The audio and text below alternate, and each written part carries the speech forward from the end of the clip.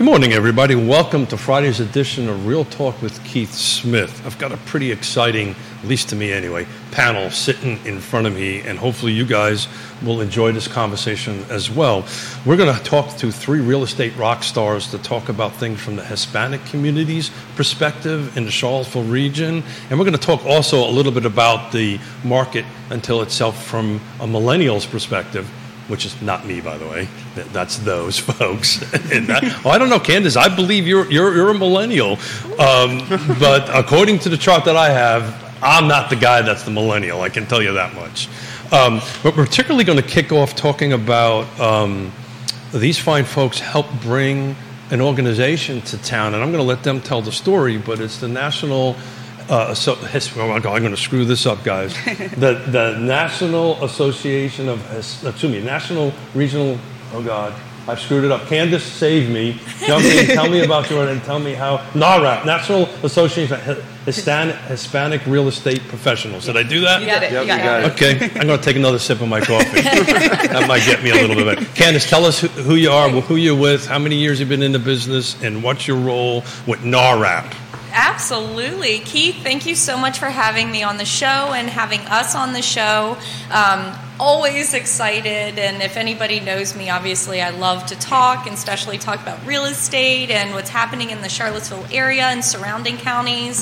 So NARAP is this amazing organization that is starting. So we're getting it off the ground, and so National Association of Hispanic Real Estate Professionals. I'm going to write that down, Candice, so I get this right. And so the Central Virginia chapter is in its groundbreaking phase right now, and so I'm the incoming director for events, which means we have a lot of stuff to do, and we still have some opportunities for sponsors. So if you're in or around or talk to or deal with anybody buying a home or interested in buying a home, and you own your own business or you work for a company that you think would benefit, give us a call, give Keith a call, reach out, because we do still have a few opportunities left for sponsorship this year, and always looking for it. But back to me, I guess. I am Candice Vanderlinde, owner of Buy and Sell Cville, team realtors with RE/MAX Realty Specialist. Very long story short, I've been doing construction and renovations and involved with the construction and home buying process my whole life. Professionally, I've been a realtor for almost 13 years now, about 12 and a half. And I love it. I love helping people. I love talking about real estate and construction and improvements and whatever I can do to help people with this dream of home ownership and getting to the goals that they want to achieve in their own families and their own lives. Well done. Virgil, you're up next, sir. Thank you, Keith, and thank you guys for inviting us over here today. Little background from me. I've been in the real estate industry for 4 years, started property management down in Miami, and then my wife got accepted into UVA, and she pulled me with her, and we ended up in Charlottesville. And what I quickly came to realize is that the Hispanic population I grew up around was not around as much here as in Miami. So I kind of missed that, and I realized I had a unique opportunity coming from Miami and being Hispanic to tap into that community and see if there's a way I could help them. Since I got here I've been working at Story House Real Estate and specializing mostly helping buyers look for homes. And I had the pleasure about a year in or so to meet Anna and to meet another fellow colleague, Ricardo, who's not here today, who's a lender at UVA. Shout out to Ricardo. And they were sharing with me their mission to help the Hispanic community as well. So when they shared that with me, I was super excited to kind of help them out and join along and see how I can be of help. So Virgil, you come from Miami. You only been here, a couple of years? A couple of years. Yeah. So tell me, what's the difference? The food's got to be different, right? The food is different. The food is different. I know as a New Yorker, I'm there too, right? I get it. The food's a little different, but it's great. The thing I've loved the most about it here is the change of space is smaller. Sure. It's slower. You're more present with everything. In Miami, it's a lot. It's a big city. It's hustle and bustle all the time. So I've enjoyed the change of pace. But the sad part about it is I miss my family. That's the.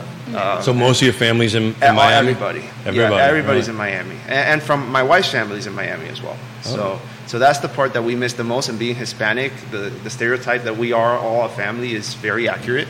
And that's what we miss. But the city itself, I've come to love Charlottesville. And the more I've gotten involved with professionals in Charlottesville in the industry and the people I've been able to help, draws me even closer to the city and to the community. So Virgil, I'm half Italian and half Irish, right? Okay. And we have the same thing. And I have 13 nieces and nephews that live here and all this stuff, and we get together on a regular basis, probably every other Sunday. Okay. So you're welcome to come anytime. If you ever want to need that fix, that large family fix, and then you'll probably never come on the show again after that. Anna, you're up next. Tell us a little bit about yourself. Hi, everyone. Thank you so much for having me here again. I am Anna Antigua. I'm the incoming chapter president for NARUP Central Virginia. I've been in real estate since 2019 with Keller Williams right now, but my passion started back in 2017 when I was looking for a house myself, and I saw that there was kind of a disconnect in our community, helping people like me, bilingual Hispanics, understand the process of buying. And that kind of launched me forward to find out more and become a real estate agent myself. And I'm so happy to be here. So, CAR and NAR does a really great job of this, but CAR, for whatever reasons, we really don't track demographics very well in our sales data, right? We can look at number of units sold and price and where and square footage, but we don't really have a great sense of what the Hispanic community really is in this marketplace. Now, nationally, because if you can pull it from the 2003 NAR Buyers of Generation Report, nationally, about 8%, right? By the way, in 2 years, since 2019, that's jumped from 6 to 8%, so we're trending up. So just jump in, guys. Tell us about the Hispanic real estate community, particularly from the buyer side. What does it look like in this area? How can we help? How can NARA help? And we'll just have a roundtable discussion about it. Whoever wants to jump in, jump in. NARUP is an organization that is all about advancing sustainable Hispanic homeownership.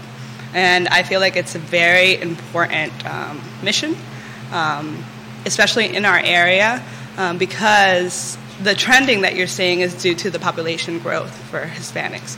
We're very much growing, and we're involved, especially, we're leading, I was reading that we're leading in the workforce nationally. In our area, or at least my experience that I've been seeing, is that there's a disconnect, there's a huge gap between getting a Hispanic community the resources that they need to be able to accomplish homeownership. And the way that NARUP helps to close that gap is by educating real estate professionals so that they can in turn educate the community. You're going to start with Smith to recite what it means. So we're going to start there with Keith being able to actually describe what NARUP is. Okay, so so NARUP again. So NARUP again is advancing Hispanic, sustainable Hispanic homeownership, and in turn also advancing small businesses as well. So Virgil, you're on the buy side typically, right? It sounds like you're a typical buyer's agent, so you're helping everybody, but we're focusing on the Hispanic. So what's the challenges? What do you need to overcome with the typical buyer? I think off air we're talking about some tax or immigration statuses. So let's talk a little bit about that.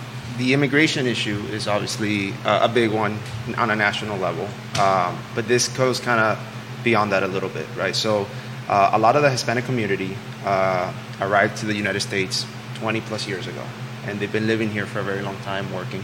They have a driver's license, and they don't have a social security number, but they have what they call a tax ID number, right? Why do they have a tax ID number? Because they pay taxes. Because they pay taxes, right? So that means that the IRS knows that they're here. The state knows that they're here because they have a driver's license. So are they illegal anymore? I don't know. I mean, if you pay taxes for 20 years, I feel like you're pretty invested in the country. But because they don't have a social security number, when they go to a But bank, how do you navigate a sale now, right? How do you navigate that with a buyer that may fit that circumstances to Scott Morris, right? Sure. Of Ross Mortgage. How do you this is where the problem is, right? So a person with a social security number goes into a bank today, and they most likely will qualify for a regular conventional product, right? So you can get a 0% USDA loan, 3.5% FHA loan, a 3% conventional loan, and so forth, right? You get a person without a social security number, but an ITIN number, they won't be able to qualify for those same programs. There are some banks that will lend money, but they'll ask for a 20%, even 25% down payment at times with a extremely high interest rate, right? So when the interest rate, I think, was like at 5%, they were charging about 12% to get these mortgages. Sounds a bit predatory. So that is like a clear roadblock to people that have been part of this community for a very long time, that have been paying taxes, that have been working, that have kids that go to school here, that and they can't get a house. Not that they can't get a house. I mean, if they can afford the 12% interest rate and 25% down, sure. But why can't they be offered the same programs when they pay taxes just like everybody else? Right. And these programs are, in some places, when I first started looking, I joke, I called every state and try and figure out, hey, how did you get the 5% down, which, by the way, UVA Credit Union now has an ITIN program, 5% down, and a true zero credit score, because that's another issue in our community. We don't use credit. We're scared of credit cards, and we just keep everything cash under the mattress. And it's a lack of education and information, which is what Anna was telling me a little bit before we went live. Right. So having these conversations, like and working with Ricardo, for example, and saying, hey, Ricardo, how can we bring awareness to these credit unions and banks? Like, what do we need to do to have all the legal stuff sorted out so that we can have better programs for our community? So the challenge is, and Candice, jump in here, the challenge is pretty much multiplied by many times factors, because we've been talking about this forever. Inventory is just non-existent. Price points are regardless of which report you look at, are climbing, right? And then you have this struggle. So Candice, how does the kitchen table conversation happen with a Hispanic buyer and help them navigate? They talk about what that conversation looks like. Yeah, it's really interesting as Anna and Virgil are talking about it. Anna and I have been working in real estate for years now together, and I remember in the beginning, we had this whole demographic of clientele that were interested but nervous because they had either been taken advantage of. Keith had a great word, predatory. A lot of people that I talk with in the Latino community or non-English first language speaking community in general are either taken advantage of in the past, and then they're very hesitant. Very hesitant to proceed or move forward or to trust anyone. And having stashing, working for tips, especially I come from the restaurant industry for, my first career before real estate, and, working for tips and having cash, getting, family money or things like that, and having it stashed under the bed, they think, oh, well, we have all this money and we should be able to qualify. So having the educated realtors talk with people and having the public generally understand that just because you have cash, it needs to be seasoned. A lender or a financial institution is not going to just accept a shoebox of, $20 bills. I would love that to happen because I come from that industry primarily beforehand. I can give you my address if anybody wants to get if anyone has extra. But so being able to trust that there are options out there and truthful individuals that will actually assist you through the process. And the best thing of all, too, especially working for buyers, you don't pay the realtor. A lot of the clients that we had in the beginning, Anna, like she said, she was going across state lines, calling everybody, working with all different lenders and all different people across the board to try to find these programs for the ITIN, the International Tax ID numbers, where people were paying taxes, had children born in the United States and going to schools. They were paying for the parks and the recreation and paying into this country and this community, and still not having the ability to get a loan that was of the same standard that everybody else with a social security number had the option for. So she had done a lot of research, and we had successfully closed a number of people, and the word started getting out. So again, word of mouth, sharing within the community as to who to call and where to go and what options are available. Ricardo with UVA Credit Union, kudos to him too, because I remember when he came on, we met with him and we were telling him and telling Matt Switanos and telling the people within the lending communities this need was there. Yeah. So NARAP is national. The Central Virginia chapter is just getting started now because we have such a massive demographic of people that we can help. So NARAP National, statistically speaking, actually, since 2013, the Latino population in home ownership has gone up 138%, versus nationally other demographics, it's less than 40%. Well, It's clearly, huge. I crunch in national data, local data. I'm a bit of a data geek on that stuff. Look, at the end of the day, there's 4 big buyer profiles going on right now. One of them looks like me, which is a boomer, right? And second is the millennial, and the Zs are there big time on that end of it. I think together that's 140 million people that are in that category. We're only about 70, and every couple of years we get less and less and less because we're, aging out. And then there's the Hispanic community, right? These are the big buyer profiles. So when you start getting folks that are millennials and Hispanics and trying to buy, I'm just trying to go back to great. NARAP, we've got a lender, we've got a program. What the heck are they going to buy, first of all? Where the heck they're going to go? And I'm looking at another number just to throw it up for a conversation. The multi-generational home is up 14% last year, according to NAR. My experience has been that's a place where a lot of my Hispanic clients are going to. So you guys want the big question on what they're going to buy, I think, not only applies to the Hispanic community, but to everyone. I feel like everyone's feeling like, what the heck are we going to buy? Because there's no houses, not just for the Hispanic community, for everyone.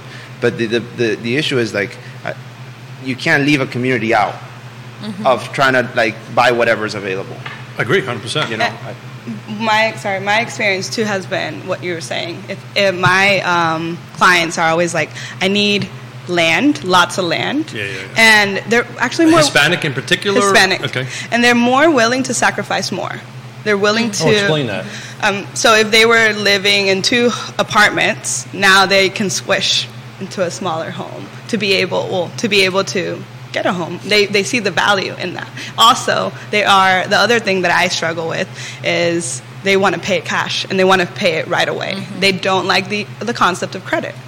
And if they can't find something, they're like, okay, Anna, find me some land.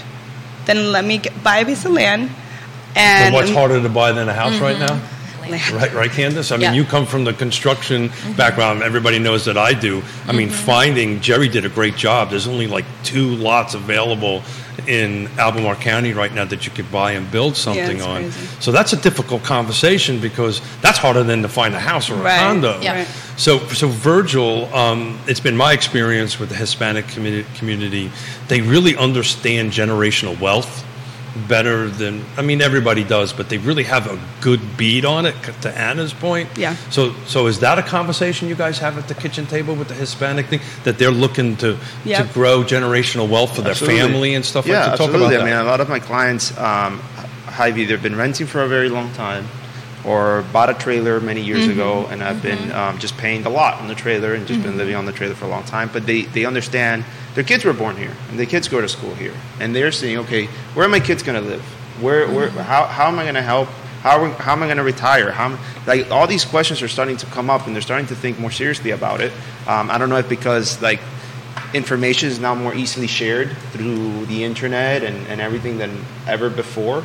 But everybody's being aware that they can be better off than where they are, but they don't know how to get there, and they're scared, right? Because they don't know. They're not educated. They came here to work. They didn't come here to learn work, anything. save money, and for their families, and give money back to their kids. Give money back to their kids, and live the quote unquote American dream. Right. And that's what we see too. So across the board, like we said, available options for home ownership are down, no matter who you are, no matter where you are, no matter what price point. I've got multi-million-dollar clients looking for land to build something, and it's just not available. So no matter what scale you're looking at, obviously having an equal playing field with a 5% down payment, not 25% down, and a standard interest rate, if it's 6 or 7% versus 15%, doubling.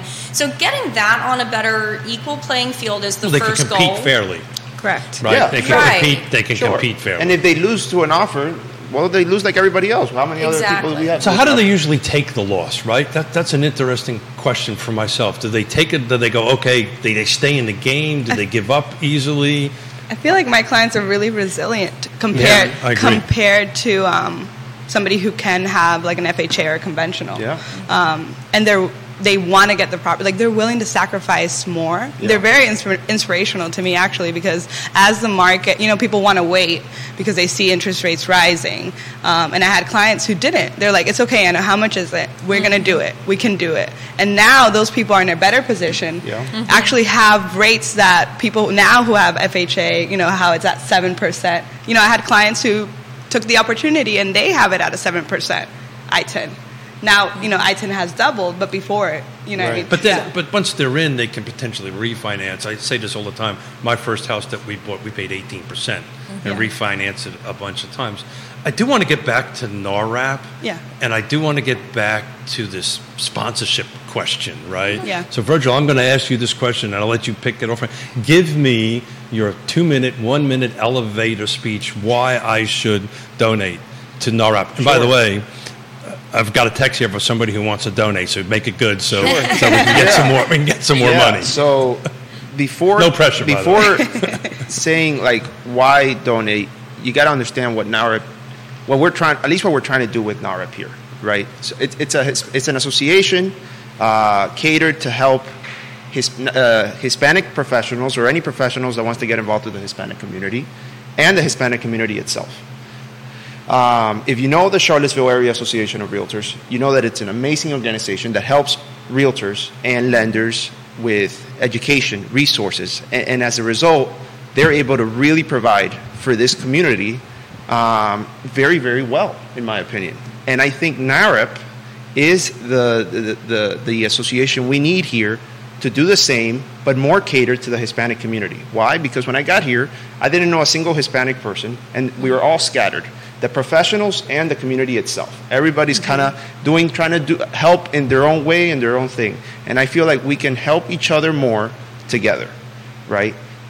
So with Anna, with Ricardo, with Candice, with Keith, we've come together and said, okay, let's start this. And right now we're in this orientation phase to start this chapter that does not exist here, right? We're starting something completely new that can have a long-lasting impact on the community.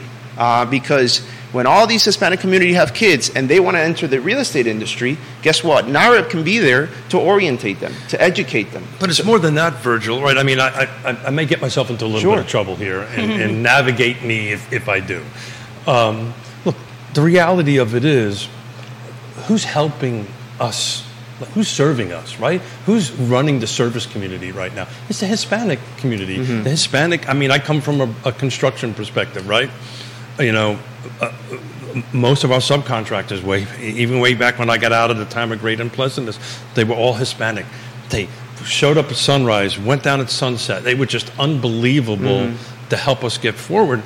So if we can't help the people who serve us, right? Find a place to live. It was one of my things that I've been quoted. I said, one of the great things about what we do, one of our whys is that we get to help people with one of the one requirements for a trip around the sun, right? It's clothing, food, and shelter, right? So we can't help the people who serve us with shelter, and that's what this donation, that's what this sponsorship is going to do. I needed to jump in. Please, the sponsorship money, it's going to help us open this chapter. We can't. The National Association or the National Association of Hispanic Professionals, NAREP itself, puts goals in front of us. Like we need to meet certain goals to start this chapter and to make this a real thing. And that's why we need help. We need help from anybody that's willing to help sponsor us, because we need to get this started, because the community needs our help. And the professionals in the community need our help. And we need to work together in this. And that's why we're asking for help, because I think it's a big deal. It's never existed here, and by sponsoring us now, you can be one of the first. Like that's a big deal as well. Like if you see the potential here. So how do I help, Candice? How do I sponsor? So, by the way, I left my checkbook home. But how do I sponsor? So sponsorship is really easy. Michelle is there. We have an email address. Maybe we can pop out there. But reaching out and letting any of us know, and we'll get you the form. Just fill out how much you want to sponsor, the name of your company, entity, or your name, and tell us how much you want to sponsor. You'll get in with logos and information, constant. Our world is bombarded with social media presence. However, quality, effective social media presence in front of all of this huge community and demographic. So not only do you as a business owner get your name out there through NARAP and NARAP National in this NARAP Virginia chapter, you also get to share what you're doing. I know like at Colonial Auto Service, for example, they have who they sponsor all the time. Charlottesville Settlement Company, they sponsor a lot of really worthwhile organizations. There are so many ways to spread the word on what we're doing, because we are helping people. One of the biggest things, talking about what Keith had said earlier at the kitchen table, one of the biggest challenges I see with most people who, a lot of my friends and family and close relatives are Latino. They're from Mexico, they're from El Salvador, they're from Dominican Republic, and they come to me and they go, oh, well, we had this opportunity, we bought this house and we assumed a loan, or we got owner financing or something 10 years ago. Well, now we want to sell and buy something different. What do we do? Well, if the home is in disrepair, or I have one person in particular, a retired person who has no debt on their home, but it is in so much disrepair, they have this number in their mind that they have to get. I said, well, why do you feel that? Well, because I don't want debt. Well, why don't you want debt? Why don't you live your best life and enjoy your day-to-day and have that cash or have that financial ability to pay for when your HVAC system goes down, to pay for the roof that needs repaired, and really maintain and afford the ability to live on the day-to-day. So the talking at the kitchen table about the entities and the organizations that are available is really valid. Another thing, too, just because you don't have a social security number doesn't mean you can't start your own business. Right. A lot of my friends and clients in the Latino community have their own businesses. So they're paying business tax, they're paying personal tax, they're paying rent, they're paying into the school systems, and they're having this community and growth of family. Well, come join in with NARAP and learn and educate yourself, your friends, and your family about how you can now take this next step. You own a business, or you are able to assist people within the community because you offer this service. Well, let us offer you a service too, and let us get your business name out there. So it's a win-win. I'm going to give some good news here in a second, but so I teach a little certificate class at Piedmont Community College to contractors that kind of want to go from a truck to an actual business, and I help them do that. every small little class that I do is always Hispanic, full of Hispanic. That's who's there. But Virgil, your little elevator pitch worked. Johnny Ornalis of El Mariachi is going to reach out to you guys and is going to sponsor. So look, the power of social media used for the good, not for the bad, is going to get you guys. We really thank you. We really and I may get a margarita out of it. We'll see. The cliche, it's the cliche saying of "it takes a village." And by partnering with us and helping us and sponsoring us, you are supporting a group of diverse professionals who are connected to growing and growth.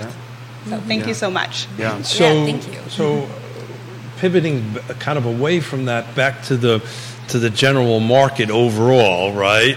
We're all in that space, right? We're here to talk about the Hispanic community primarily today, but for helping folks across the board. We all got a little bit of different experience. I've got 3.5 decades, and we kind of go from a couple of years to that point. So from your perspective, I've coined this term called O-shift, right? So the market is O-shifting. Well, the market's always O-shifting, right? It just seems to be shifting a little bit heavily right now. But from your personal businesses, so how's it looking for you? Are you way down? How do these, again, to focus on these kitchen table conversations, how's that going for everybody? We're doing good, we're not. It's interesting because, the Q2 report for our Charlottesville Area Association of Realtors just came out, and overwhelmingly, all our 6 surrounding counties basically are down in number of sales. I mean, we have the number of sales are down 17% in Charlottesville. So if you can pull down Real Talk with Keith Smith, you get an opportunity. I've got reports. To make a long story short, we're at 2016 volume, right? So we are 2023 at this volume of units sold, but prices are going up. So I'll let you finish your train of thought. Oh, yeah, no. So ultimately, I think that people being aware that, yes, there's low inventory, that does not mean that sellers are getting to just price wherever and not have the right condition. I always, in my business, I'm like a broken record. It's priced properly for the location and the condition. Because people will not buy if there are things that have to be done that they don't feel of value. So whenever you're looking to sell your home or market your home for sale, be realistic with it. If something is some repair that's needed is going to cost $500, assume that buyer is going to want $1,500 for that same repair. Because why should they have to do it if you don't do it? So the reality of the lower sales numbers overall and a little bit higher sale volume median price, but not really for the number that we have in closed transactions, and looking at properties that have come back on the market. So if you're looking to sell or market your home, make sure that you've done it right. Look at what the pre-inspection items are. Shout out to inspectors too, and all the, talking about helping the community and taking the village, getting the plumber out there, getting the painters out there, getting the contractors out there to fix and or repair the things that are going to come up anyway. It's for your better. And then again, we get to help this community. Yeah, just because there's low inventory and the market is hot, doesn't mean you can price the house at whatever you want. It's not going to sell. Price always matters, my friend. I've stayed busy, but we don't have inventory. Yeah. Well, correct, right? So they're getting all the calls. Yeah, and it was interesting because to me, been doing this since '87, and this is, I call from the beginning of COVID to the kind of the beginning of 2022, depending on the month, I call it the unicorn years or the unicorn time in real estate, because it was just a real unicorn. That is never that type of interest rates and so forth and so on is never going to happen again. But this feels like, to me, kind of like a 2016 market, right? It's going to take a little bit more. The difference is inventory was way higher than it is at this point. So to your point, Candice, and please other folks jump in, I'm going out to Yonna and I going out to San Diego next week. We do a housing conference every year, and I'm doing a little bit of speaking. And I'm talking about what I call the 6 requirements for the real estate market. And you kind of touched on some of them. Location is always the case. Price, features, conditions, the timing, right? What's the right timing? And some of our fellow real estate agents don't like when I say this, but who's on the other side matters more now than ever before, right? Having a professional on the other side makes a transaction happen. And it requires all these 6 things to make it happen on that end of it. You got any thoughts on that, Virgil? You're looking at me like I just crossed the line or something. No, you're not crossing any lines. I agree with that 100%. And my business is kind of saying I've been staying really, really busy, but there's no inventory. So I have a lot of buyers. So define busy. Busy, I get a lot of phone calls. Yeah, good. We're meeting with a lot of lenders. We're crashing numbers. People want to buy, even with the rates the way they are. They're like, yeah, but I still want a home. I feel like there's basic needs. Some people are either getting divorced, need a smaller home, or they're moving here. Their kids are moving here for school. They want to have an investment property. People still want to buy, but there's no houses to buy, and it's the struggle that we're all feeling. But I mean, it can't last forever. Yeah. And speaking to Keith's comment as well, having a professional realtor on the other side of the transaction just makes a world of difference. I'm fortunate to be helping a multi-generational family acquire a home. They came to the country about 10 years ago and have businesses. Is that the one that we may be working? That may be the one we're working on. Like I said, a professional on the other side. Exactly, and it just makes a world of difference to know, understand, respect, and trust that who you're talking to on the other side of the transaction is really doing what they're doing. You're talking to Yonna. Well, you're a better half, as you would better say. 7/8. Better 7/8. Let's get the math right. Yeah. Let's get the math right on that. Yeah. So to everybody's point, I'm looking. So I do a 7-day for the car footprint going back. 93 homes closed in the last 7 days.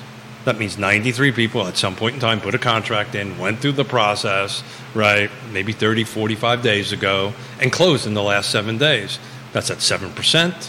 So people are out there doing it, right? It can be done. You need a trusted advisor to help you navigate this. And that's where that number 6 is so important. You really need trusted advisors on both sides to help navigate that. But, Virgil, so how are you keeping the people in the game? How are you trying to have this conversation with your awesome good looks and your smart and you're super smart? How do you keep Keith in the game? Where I want to give up. How do you do that? What is that conversation? They don't want to give up. Really? Yeah. So none of your clients hit a saturation point? Is this specific to the Hispanic? Maybe 1 or 2. I mean, a good portion of the Hispanic people, they don't give up. They're like, we'll just keep looking until the right thing. I get that. But let's talk about somebody who's not Hispanic. But somebody who's not Hispanic, they're kind of in the same. A lot of them are not in a rush. And the ones that are willing to sacrifice a little bit more and take a little bit more risk to make it happen. I feel like the ones that have to move here, are moving here for work or just need to buy something now, they'll take it, whatever's on the table, they'll figure it out. And the other half is just not in a hurry and is just willing to wait for whatever, because they understand how valuable it is to buy a home. And the point I made to this client the other day, it's houses right now are rare. When something is rare, it has value. And it will hold its value, and the value of it will grow because guess what? Not a lot of people have it. So yeah, if you have to pay a little bit more for it, above asking price, even if you have to get an interest rate a little higher right now, you're going to get something that nobody else is able to get. So it's worth getting it. So even in this hard market, because there's not a lot of it. In 2008, it was the complete opposite. You were buying stuff that everybody had, and there was extra to go around. Don't remind me of that, okay? Yeah. But here's the other way around. Nobody has it. Everybody's looking for it. So you can get your hands on it. Even if you pay a little bit more for it, you're in a good spot for a while. I mean, how long do you think it's going to take for inventory to go back to what it was? Well, that was the question I was going to... I've, on record, have said I think this is 5 to 10 years out. I'm with you. That's what I've been telling people. So if you think... If you buy something now... Why are you saying that, Virgil? Because I saw the data before COVID, and the numbers were very, very different than what they are now. Like, more than doubly different in inventory level. Like, for us to go back, there has to be an explosion of inventory, right?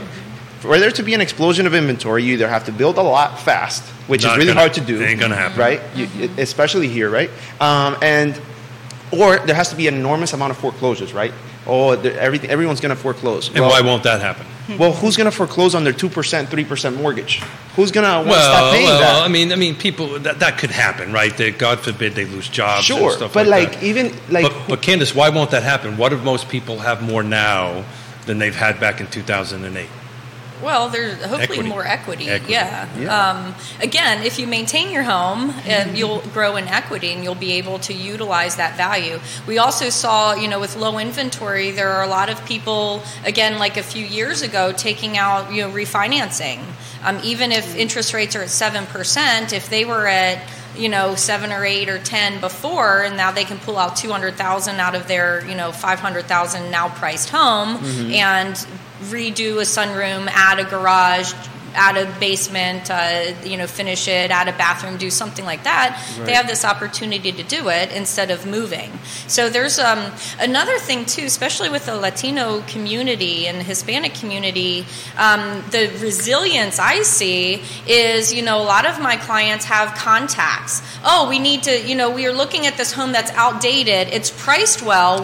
We love the location, but it's totally outdated. Well, I've got someone that can do the floor. I got someone that can paint. Overlook features and conditions very quickly because they understand location and they understand price and go, look, I've got the resources to do this.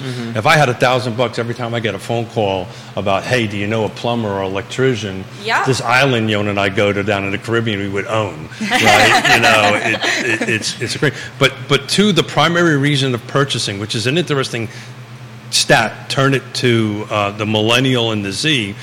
Right, desire to own a home. This is per 223 NAR buyer and sellers generation tool. 47% of the 24 to 32 are desiring to own. So that's that Z. That's that Z age, and I can't even comprehend that age. But that Z age. The second one, highest one, is the 33 to 42 mark, which is the millennial end of it, and that's at 37. When you get to my age, I dropped to about 7. So, on that end of it. So the desire to own is there. I would love to know what the desire to own percentage is from the Hispanic perspective, because they don't break it down that way. But look, I'm inventory. I've been on the record to say it. I'm going to continue to say it. We're not going to build our way out of this. It's going to be a 5 to 10 years. It's going to require a lot of trusted professionals and advisors to navigate it. But Candice and Anna, jump in. Why do you think it's going to take that long from your perspective to get that far? Well, if you look at the building permits pulled by county and by location or municipality, and also looking at the municipalities that are open to commercial and residential growth, there's a reason Waynesboro and Stanton are really starting to boom, and we have larger entities that are looking at bringing in a lot more jobs, which then home ownership in residential communities that are being built out. Now you don't have to drive across the mountain or drive 45 minutes away to a job that's actually going to be worthwhile to pay your mortgage. And then whenever commercial activity and residential activity increase the tax base, well, guess what? Your schools have more funds available to do improvements and offer better education and more quality teachers that are involved. Your parks and recreation increases. And then if that's increased and more people are living in the community, then it all becomes better. Then your restaurants, your shops, the hours of operation can open and increase and allow for more accommodations. So really, I love the statistic. 13 years ago when I was getting into real estate, it still is true today. For every 2 homes sold, a job is created because of the amount of people that are involved throughout the whole process, before, during, and after. So really, home ownership not only benefits the family, it benefits the community. The statistics, obviously, everybody's aware of the child education and statistic rates of growth and improvement when a young person knows they're going to bed and waking up in their own place and secure and safe. warm and comfortable, they can be, people can become better educated. And then again, the extracurricular activities and the fundamental features of life that this country was developed for. I'm getting goosebumps. I love the fact that and I the was AC's born not even here. on. Yeah, I know, right? Like, gosh, yeah, not even that. I'm just excited. So Anna, can you play off of that excitement? So why do you think we're because you're kind of new to the business, right? Right. So from your perspective, why do you think we're like years and years out? I mean, what's your thoughts on that? I like psychology a lot. So I'm sorry? I like psychology a lot. Wow, I went cool. to University of Georgia for psychology. I did not know that. I know in real estate there's a Am lot I of getting analyzed right now? psychology involved. Yes. I am going to make my opinion is that there's that scarcity mindset happening, and it's causing what we're already talking about. Nobody wants to let go of what they have, and they want to hold off to maybe sell it off in the future for way more. So I think that makes the trickle or everything slower, that you're holding on to what you have. So you have that scarcity mindset. So I think I agree with you, it happening between 5 to 10 years, because everyone is like, I don't want to let go of what I have, and maybe in the future I can get. Well, I was having a conversation yesterday with a buddy of mine that he bought in 2020, new construction, and he has a rate of low 3%. There you go. Right? Mm-hmm. And he's from New York. He's thinking of moving back because his family's there, and he was telling me, Virgil, like, if I sell the home, I have to buy a more expensive house at a higher rate. Mm-hmm. I could probably rent my house and make some profit out of it. Correct. But I'm never going to see this rate again. Like, I do not want to let it go. Like, and especially if he doesn't have to. And I feel like a lot of people are in the same boat. They don't want to let go of that mortgage, that unicorn that you were talking about, Keith. Like, who wants to let go of that unless they absolutely have to? The other thing that we have been bombarded by social media, and I know for a while it was like flip the house and make money this way, and like buy, and like you would find those deals, and we completely shifted from that. I was reading something on Bigger Pockets the other day. I forget the term. Maybe you can remind me of the term. Somebody can secure a rental and have an agreement with the owner that they can rent the rental and just make like thousands of it. So that's like a rent to own, rent to purchase. When we've talked about this with Jerry and I over in the show for years, there's seller financing. That sounds like a little bit like that. So if the seller does not owe anything on it, they can go ahead and do a seller financing. I said this on the show, and I will continue to say it. The 3% mortgage was not a good thing. Mm-hmm. It was a great thing at the time, but it has really put people in boxes. Jerry and I were discussing this the other day on one of the shows, that I'm sitting at kitchen tables and I'm looking at people across. They're panicking because they have to move. Mm-hmm. I don't know what it is. Maybe it might be just the way things are going these days, but we've got a ton of divorces we're dealing with right now.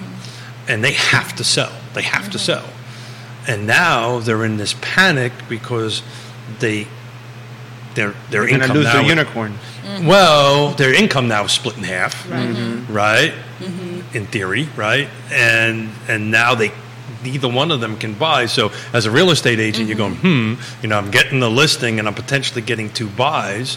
But that's not where we are right now. Right. We're trying to negotiate. We're trying to navigate the psychology part of it. But one's living on one side of the house and one's living at the other side of the house because they can't move. Yeah.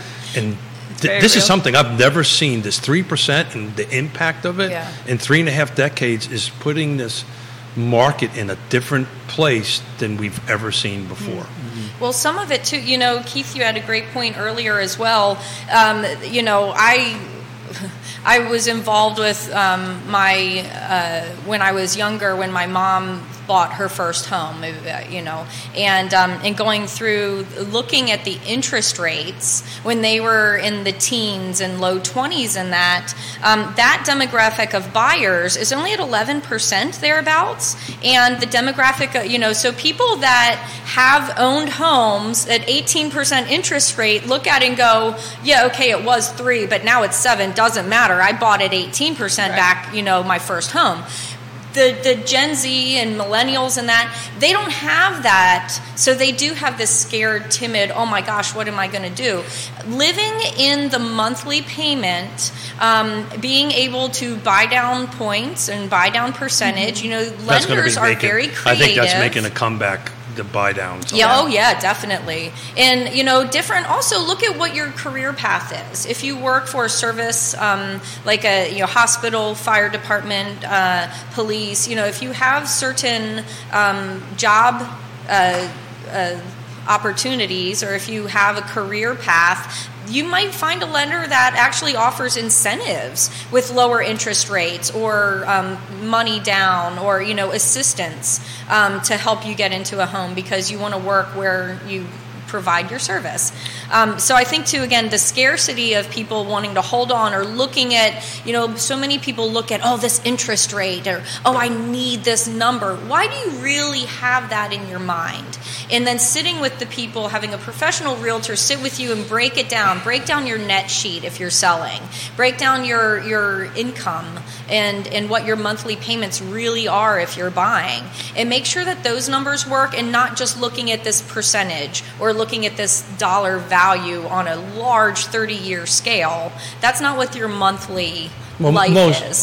Most people buy by the monthly payment and do that. So I want to give you a shout out from the Erpes family. The Erpes family said hey to everybody. It was something I can barely speak English, but he said something in Spanish, whatever hi means, and have a great show in Spanish. That's what he was typing down there. Thank you to the Erpes family.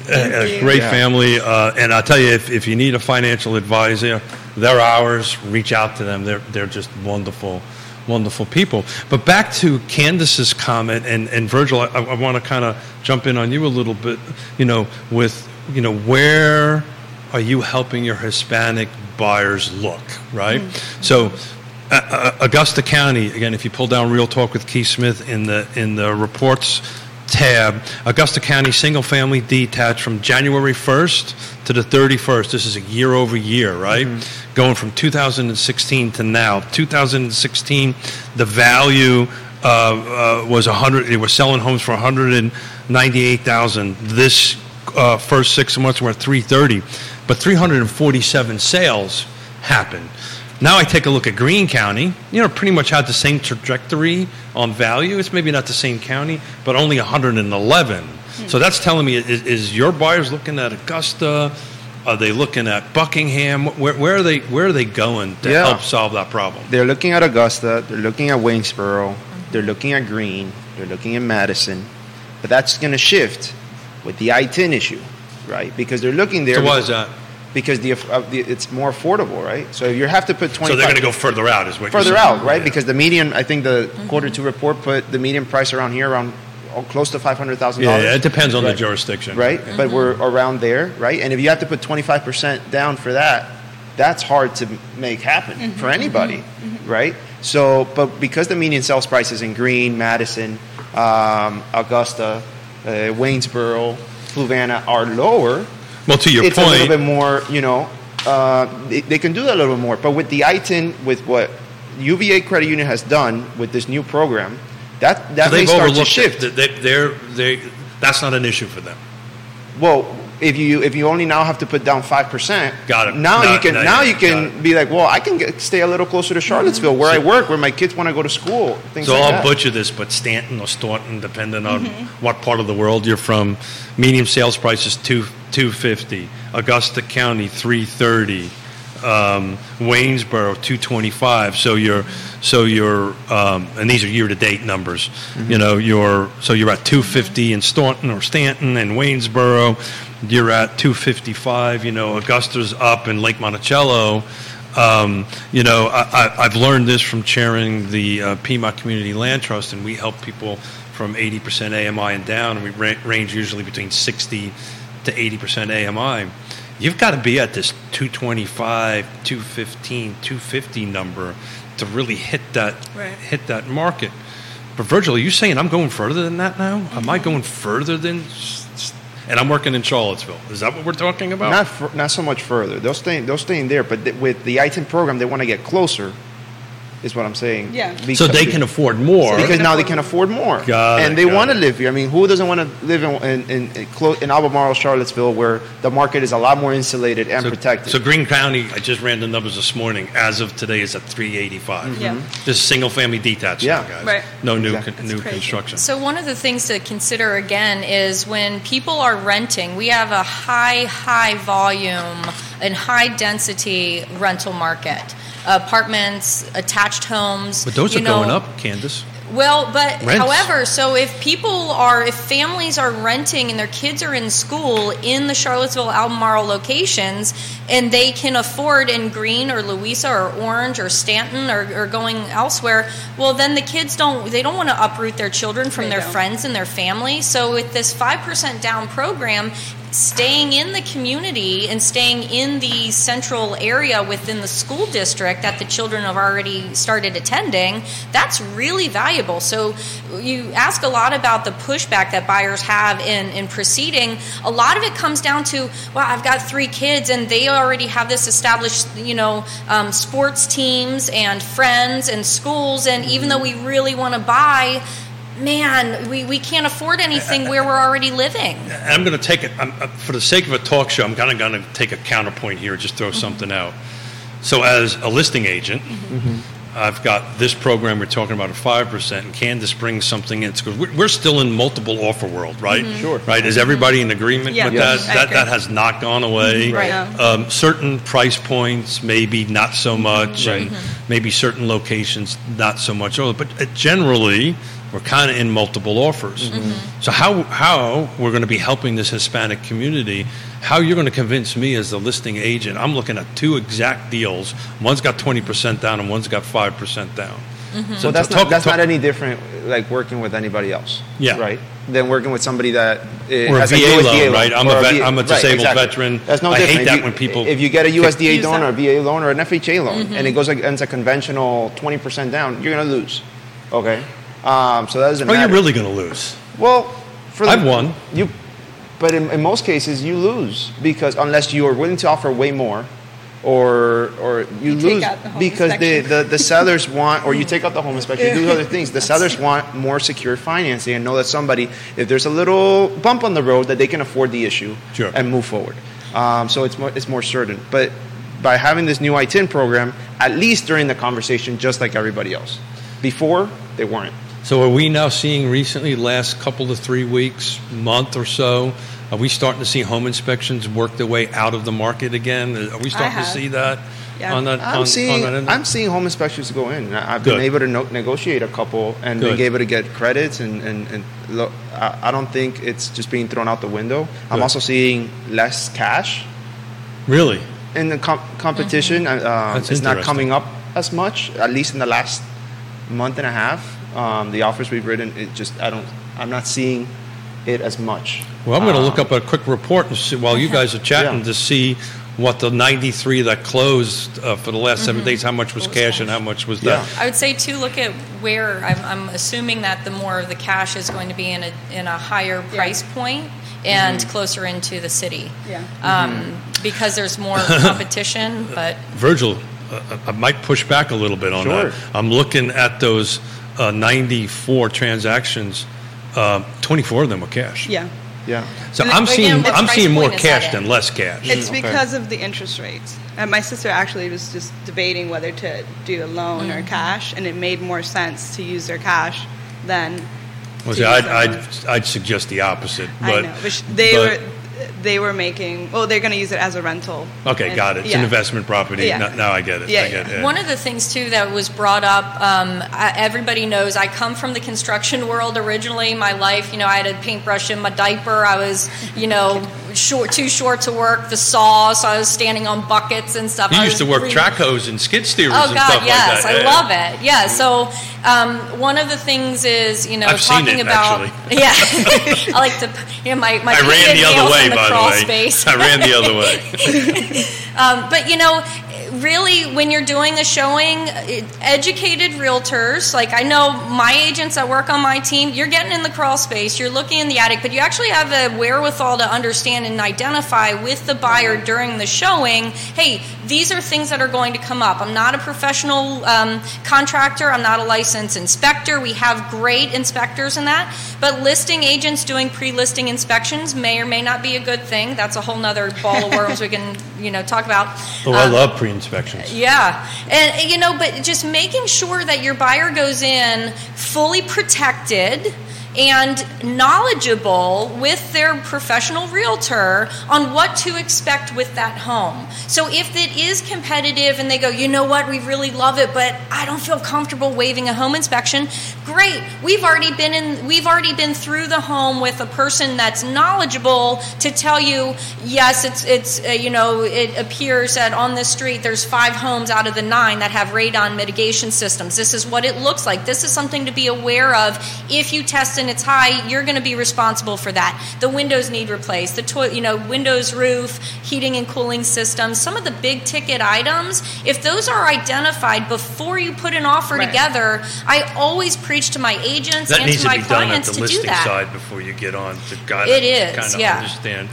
But for the buyers I'm just to shocked understand. out of the 24 cash. I thought it was high. I didn't think it was that high. Mm-hmm. So again, that's just a 7-day snapshot on what it looks. And I would love to break it down on what jurisdiction. Yeah. My suspicion, most of it's probably like in Albemarle County and some of the higher dollar volumes. But back to your point about and to play off the new construction a little bit. Back to your point on there's hard things to find at certain price points. I'm experiencing, and I'd love to see what you guys are thinking, I'm experiencing people are pivoting to new construction more often. If they're at this $600,000, $700,000, $800,000 range, which is not affordable by any stretch of the imagination, meets the affordability check on it. But they're moving to new construction in a huge way. Are you guys seeing that also? I've had more of a shift. Oh yeah, that way. For sure. Yeah. And so how do you navigate that? Because new construction is a different animal from a real estate perspective, right? Yeah. Right. Sure. It's a whole different set of contracts and negotiations. How's that going for you? Like anything else in real estate, you have to be able to explain to your client what they're getting into before they get into it, and make sure, like Candice said, that they're protected in all ways, that all the inspections are being done accordingly. I'm seeing more of a change that, because also there's no inventory, and so where are they going to go? They want a house, so the ones that are available are the ones that aren't built yet. So maybe that might be the reason as well. Yeah, I agree with that. And a lot of our clients that have been not in a hurry and that are in that price point, because lower than that, it's really hard to find a good new construction, right? So, they'll definitely go and do that. And then there's clients that don't want to live next to a house that looks exactly like theirs and want to build something on their own, but then they can't find land, right? So I've got 3 custom home clients I'm working with right now, and the 2 difficult discussions are where am I going to go, which is always the number 1, which is location, and then number 2 is price. I mean, a custom home, you can't find anything that doesn't have a 1 in front of it, and I'm not talking 100,000, right? If these are 7 figures and up, and in a way, I was like, oh man, I should get back in the building business, right? But the cost of constructions are off the charts and all that stuff, and that is a hard conversation to have with somebody who's relocating, right? They're coming from that. We were talking off air. Area median income by HUD for our area is $123,300. Let me repeat that. The area median, sorry about that, Neil, median, I keep on saying medium, but it's the Yankee and I just can't do it. Median sales income is $123,300. Miami, what was it, 90-something? 74,000. That's in Miami. That's great. I'm doing a thing in D.C. in September, and I'm on with all these people from these different really luxury markets, and they're just, minds are blown that we're 123, and that's where these costs come in, right? This is why this stuff is so expensive on that end of it. But I'm trying to wrap my mind Virgil, right? I mean, we joked about this. Quentin Beck and I was joking about this on the show one time. We're going to coin the term "fly until you qualify." I mean, people going to Harrisonburg, beyond Harrisonburg. I mean, where are you going to help your client at this $250, $350 price point? How are we going to help them? It's very hard, and a lot. It's you have to either save more money or wait. If you're in that $250, $350 price point and you don't want a condo or a townhouse and you want a single family to come by. Yeah. But if you want a single family with a little yard, you're gonna have to go a little further and be very patient until the right thing comes along. And my buyers are just, especially the Hispanic community, they're loyal. If you really help them to them, they'll stay with you and they're loyal to you and they'll wait. And they'll wait. When this ITIN program came out, I called the client for a year and a half ago, and because I always check in with them and I'm always on top of them, and they're excited that they can now afford something a little bit more and their situation is a bit more realistic. And it's just patience right now. That's true. I'd love to chime in. It's real talk. You have to be real with your clients. It is. And well you know what? Yeah. It doesn't do us any good to not be honest and real with our clients and say, you know what? You want A, B, and C, and you can get D, E, and F, but you're going to need to give up something. What is it you're willing? You drive a little further or you have a smaller home? Right. What is the value to you? I'm going to give a shout out to Michael Guthrie. I don't know if he's watching or not because I'm not following the feeds, and I've totally plagiarized this line from him. And I use it regularly. When you sit down at a table and you have these honest, I'd rather disappoint you now than disappoint you at some point down the road, right? Yeah. I'd rather have this hard, tough kitchen table conversation. Yeah. And well, I'm working with some Hispanic clients right now that they were getting a little issues getting all their paperwork together. Sure. So we spent the last 2 weeks just calling all their people just to get the paperwork that they need, right? And at the end of it, we were kind of finishing up. They were like, "Oof, the hard part's over." And I was like, "No, the hard part is just beginning. We're trying to get you qualified here. And once you're qualified, I'm going to be very realistic with you guys." And this is what I told them. I told them, it's going to get harder. And you're not going to go through the process, it's going to get even harder. Exactly. And to your point, you have to be real with them. And they're going to appreciate that. Who doesn't appreciate when somebody's being honest with them? I'm not trying to, show them things that are not true. Like, it's a hard market for anybody. Well, you want that relationship established that way now because that's a real relationship, right? And all relationships are structured in honesty, right? And if you're not, and it's not that I'm saying other people are dishonest, but they may not be sharing accurate information. And, omission is also a bit of a sin in my book. But look, guys, we got 5 minutes before we wrap up. I don't know if you guys realize this, but this has been close to an hour and a half at this point talking. So I want to rally back around why we started with NARRAP and how people can help. And we'll just do a quick little round table and let you guys kind of wrap up a little bit. And then we'll get on with our day and try to help people buy and sell and make dreams happen for that one trip around the sun every year. Do you want to share the event? Anna, since you are the chairperson, I'm going to let you wrap up. You say whatever you want to say, and we'll move down the line. Yeah, we have our first virtual event coming up August the 17th. We will be share it with Keith, so you guys can please register and sign up. It is the untapped mega market, and we're talking about Hispanics and homeownership, and all of the things that we have learned and what's coming for Charlottesville and Central Virginia area. Please, again, register, sign up, support us. We have been working hard since we started in 2019. We really just want to continue to grow and get connected to the right partnerships and organizations. So like what we were able to do with Ricardo and UVA Credit Union, get that information out there so there can be an actual change and an actual growth in our community. Virgil, well done, by the way. Thank you. this is a big deal. We're starting something completely new, and we have a unique opportunity to help the Hispanic community and the professionals involved. And I think you would want to be a part of that, because it's going to make a very long-lasting impact for longer than I think we can anticipate, just because it's going to set the foundation for what can be a very beneficial headquarter of resources for everybody. So come join us. Come to the event August 17th, 1 p.m. It's online. It's free. So just put it there. Just listen to what some of our panelists have to say, and come be a part of NAREP Central Virginia. So I love movie quotes and things. Help me help you. There you go. Stop that. I literally wrote down, help them, help. Yes. Stop it. So advancing sustainable homeownership, NAREP is here to bridge the gap between the tools and the resources for the community that currently doesn't have a voice. Just plug away. It's free. It's live. It's virtual. We have 4 panel members, UVA Credit Union, the Diaz team, Peter, Joe. It's going to be an amazing event.